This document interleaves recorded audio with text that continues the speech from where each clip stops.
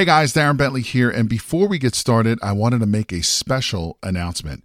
We have officially opened registration for the Private Money Conference, which is a 3-day live event where you will learn directly from Jay and his team how to raise thousands of dollars in private money to fund all of your real estate deals. Now, in today's changing market, more and more people are losing out to other investors because most of those investors have the cash to fund these deals. Did you know that you are missing out on 87% of the real estate deals out there because you don't have access to private money? Sadly, most real estate investors don't even know this is the reason why they continue to lose deal after deal. And with everything that's happening in the market today, you absolutely need every advantage available to you. And having access to unlimited amounts of private money is your big advantage. So to register for this live event, head over to jayconner.com/event. Again, that is jayconner.com, jayconner.com/event, where you will be able to lock in your seat for this live in-person 3-day event, which takes place June 12th, 13th, and the 14th in beautiful North Carolina. But you got to be fast because there are a limited number of seats, and when they are gone, they're gone. So again, to take advantage of this incredible event and to learn how to raise all the private money you'll ever need directly from Jay Conner and his team, head over to jayconner.com/event. Again, that is jayconner.com, jayconner.com/event. Now let's get into today's episode. We got this house under contract using a strategy called buying subject to the existing note. Buying subject to the existing note.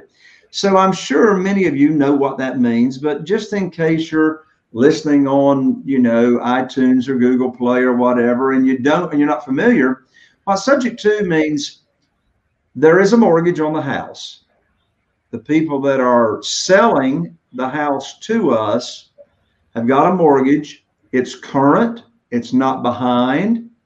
Doesn't matter. You can buy a house subject to the existing note, whether the payments are current or the payments are behind.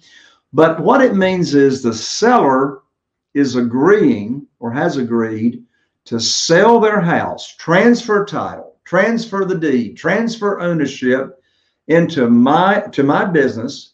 We're going to own the house, and the seller has agreed to leave their mortgage in their name, and I am agreeing to make their payments, their monthly mortgage payments, to keep it current. And, when I first heard of this strategy, my first thought, Scott, was who in their right mind would sell me their house and agree to give me total ownership? These people are moving out of state. I mean, I'm in North Carolina. These people are moving down to Georgia. Wow. Who in their right mind would sell me their house and not get their mortgage paid off? And I'm agreeing to make their payments. Well, the answer to that question, the person that will agree to do that is a motivated seller. And there's many, many, many different types of motivation. These particular people are just done. If they were to put the house in the multiple listing service, it needs money in order to get it to sell them. So they want to go. They don't want to go through the unknown time frame of how long is it going to take to get the house sold, et cetera. So now I want everybody to understand. The realtors aren't really going to look at this house. Is that what you're saying? Correct. So we're buying it subject to. The realtors have got nothing to do with this transaction. This is between them and between me and my team and my company. And I want everybody to understand that when you buy a house subject to the existing note, that is not assuming the mortgage. I'm not assuming the mortgage. If I were assuming the mortgage would be transferred into my name. The mortgage is not being transferred into my name. It's staying in the seller's name. And the bank or the mortgage company or the lender has got nothing to do with this decision. They don't have to approve me. They don't have to approve you. This is between you and the seller. And guess what? It's line number 203 on the settlement statement. This is nothing that's like your real estate attorney has got to go make up something on the paperwork. It's already aligned on the HUD settlement statement, and the funding line says purchased subject to the existing note. So that's how we have funded this deal. That's pretty amazing. So you're making the payments, you're not making any down payment, and right. And you don't really have a lot of risk. Correct. So we're doing, my real estate attorney is handling the closing. So this is not like some kind of documentation that we do on somebody's kitchen table. All of our closings are handled by the real estate attorney. And and I mean, a lot of times when we buy a house subject to the existing note, such as a foreclosure and people are behind on their payments, we have to bring those payments current. But in this case, they're current.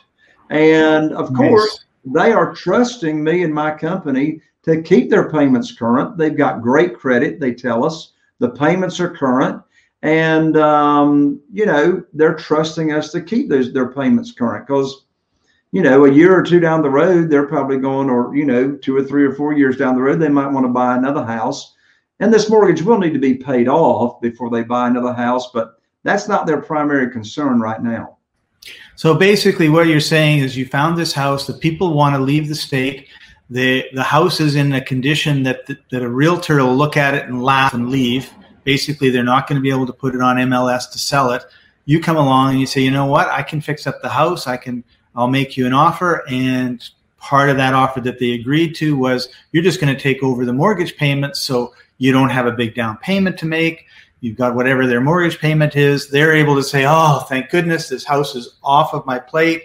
What a relief that is. Now we can go, I think you said, down to Georgia and live the life that we want to live, or whatever it is they're doing down there. Well, you just said something, Scott, that triggered this. And that is when a seller of a house is motivated and their primary motivation is debt relief. You just said the house is, off their shoulders. The mortgage is off their shoulders. It's still in their name, but the responsibility of it, as far as what I've agreed to, is off their shoulders. So a subject to seller is really looking for, I just want to get this payment off of me so I can get on with my life. And that motivation, I mean, something motivating somebody to do that could be divorce. It could be the loss of a significant other or spouse. It could be the loss of a job. I mean, on and on and on and on and on, right? And so I can tell you, Scott, just from experience of doing this business since 2003 and rehabbing over 400 houses and doing all these deals, I guarantee you, if I had wanted to, I could have asked these sellers to make the next 3 payments. If I agreed to start with the 4th payment, they would have done it. They would have moved on to Georgia, knowing that all I got is 3 more payments and I'm done. But, enough is enough. When we go over the numbers here in a second on this house, I mean, my lands, I don't need to negotiate that, even though I could have. Well, let's get into some of the numbers, Jay. Like, how much did you buy the house? Yeah, so the purchase price is $99,000 and some change, but we might as well call it $99,000. Now, the purchase price is how much they owe on the house. That's the purchase price. That is the payoff. That's currently what they owe. And now, how do we know exactly how much they owe when I buy it subject to? Here's how. We have the seller of the house contact their mortgage company or their current lender and ask for what's called a 30-day payoff instruction letter. A 30-day payoff instruction letter. So we don't just look at their most recent mortgage statement, either that came in the mail or it's online. That's not what's owed on the house. There's some other ancillary fees. So I want to know exactly what's owed on the house. Now, these people, when we ask the question, would you be willing to sell what you owe? Or would you be able to sell it? Would you be willing to sell it for what you owe? That's the payoff. Their answer was yes to that question. We'll sell it for what we owe. By the way, we never talk subject to over the phone.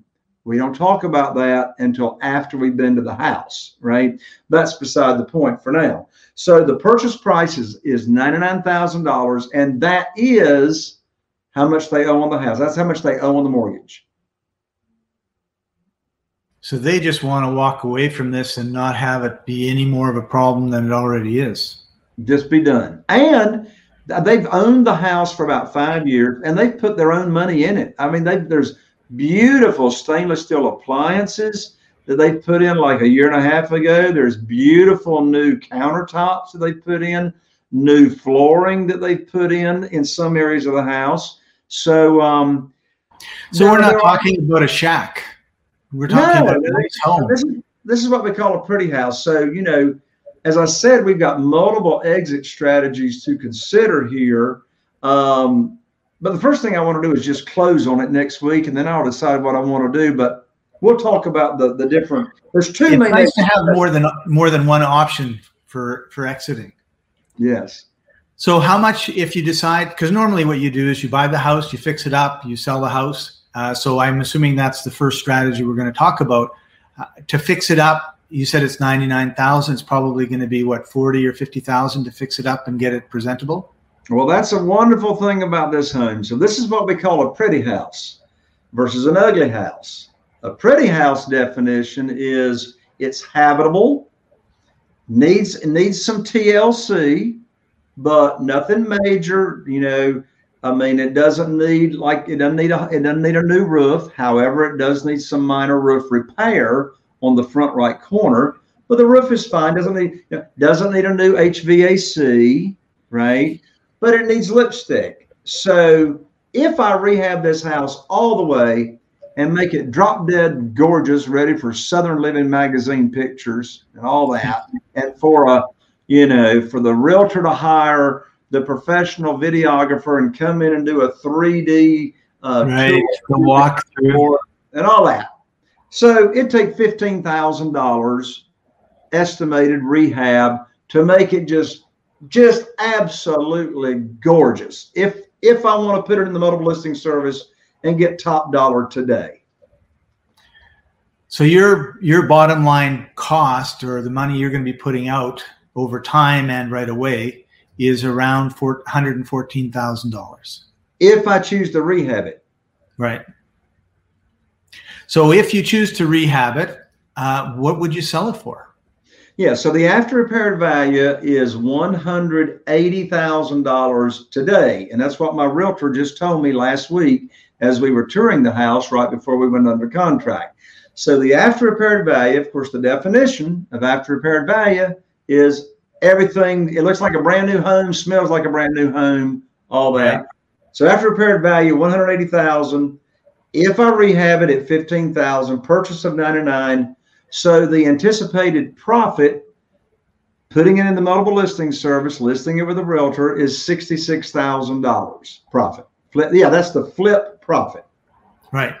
$66,000. And you know what? My average profit per single, this house has got 1,450 square feet, 3-bed, 2-bath. Sounds beautiful. It's just your average, size house. By the way, Scott, I didn't even tell you or tell everybody, how in the world did we find this house? Well, we found this one with a Google ad. Wow. So what's so beautiful about Google ads versus Facebook ads? And I do both. I do Facebook ads. I do Google ads. A Facebook ad, it comes up in your news feed and you weren't looking for it, right? It just, there you are on the news feed. A Google ad, this is a writer-downer, folks. This is a writer-downer right here. When you get a response from a Google ad, them people were looking for you. Yes. They went into Google and they typed in "sell my house fast" or something like that. And guess what? There you come up. There you are in your Google ads, like, you were looking for me. Here I am. I'm going to fix your problem. So a Google ad prospect has got typically much more motivation than a Facebook ad respondent. Neat. So you had talked about 2 exit strategies. We already talked about one where you basically buy the house, fix it up, give it to your realtor, Chris, and he puts it on the MLS, and he does a great job of selling it. But there's a second exit strategy that got you kind of excited. What was that?